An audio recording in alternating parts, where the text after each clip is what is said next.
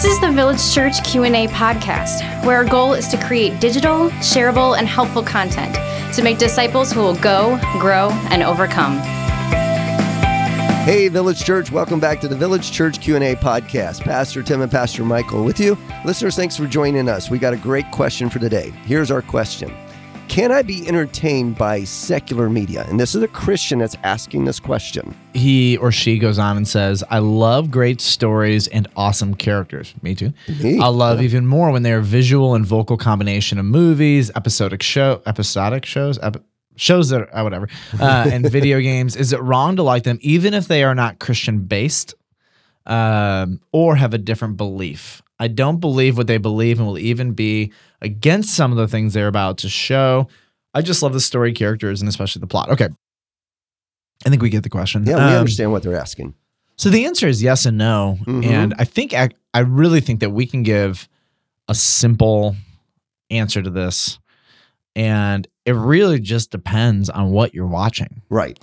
So here are just a few things that I think are super duper important. Number one, are you wasting your time? Mm-hmm. So video games is like a drug. It just sucks people in for countless hours. I've had to do counseling with husbands and fathers who have neglected their children. They're just immersed in these games. And I would just look at somebody and say, especially married men who don't have kids. And I would just say, if you are married without kids and you're playing like 10 hours or more of video games a week, go serve at the church. Oh, yeah. Because here's what's interesting. Many of the guys who do this don't have a ministry. Yeah. Just put it out there for you. So I would just say, are you wasting your time? That's number one. Number two, if you have kids around, is it something that you want your kids to be watching? Yeah. Would you be comfortable with them sitting right beside you watching the same show? Right. And if they're around you. Or listening to the same music or whatever it is. Totally. If they're around you, don't watch it.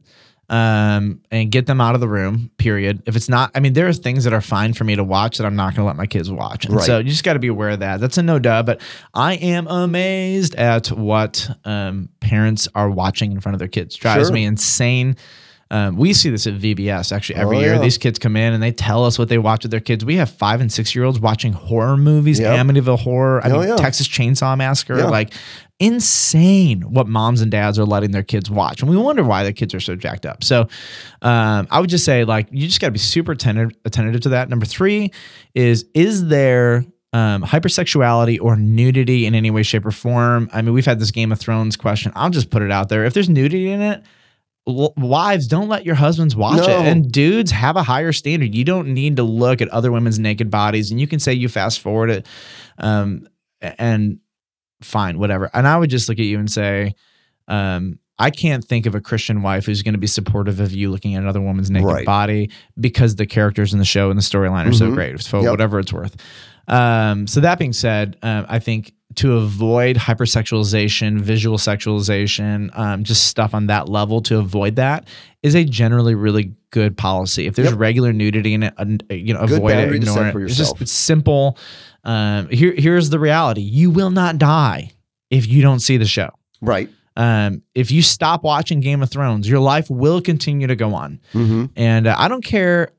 Again, every husband who wants to justify themselves is going to hate me. I don't care who you are. You're not created to see another woman's naked body and have it not affect you. Because it does.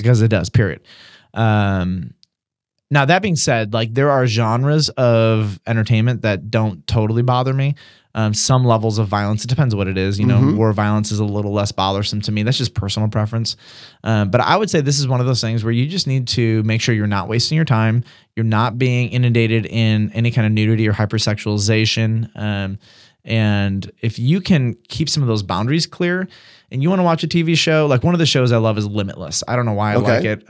It's just a really good show. And a guy takes a pill and it makes use of 100% of his brain capacity. And he's like a genius for like a couple hours or whatever. And wish that pill was true. I know, I do too. And there's no sexuality in it. It's just a good, clean, easy show to watch. And so stuff like that, like, yeah, it's fun. Fine, go do that. Like, I'm not an anti-TV or anti-entertainment guy or Christian only. Just so that we're clear, listeners, we are not prunes. We understand. Prunes or prudes? Prudes. Did you say prunes? Prudes. I think I said prunes. I heard prunes. Prudes. We'll go with prudes. Yeah, we're not against We're not against every form of media that's out there, but we understand that our culture and the media today is going to slip those violent scenes in, the nudity scenes or the sexual overtone scenes in even what I would consider a appropriate TV show or a movie.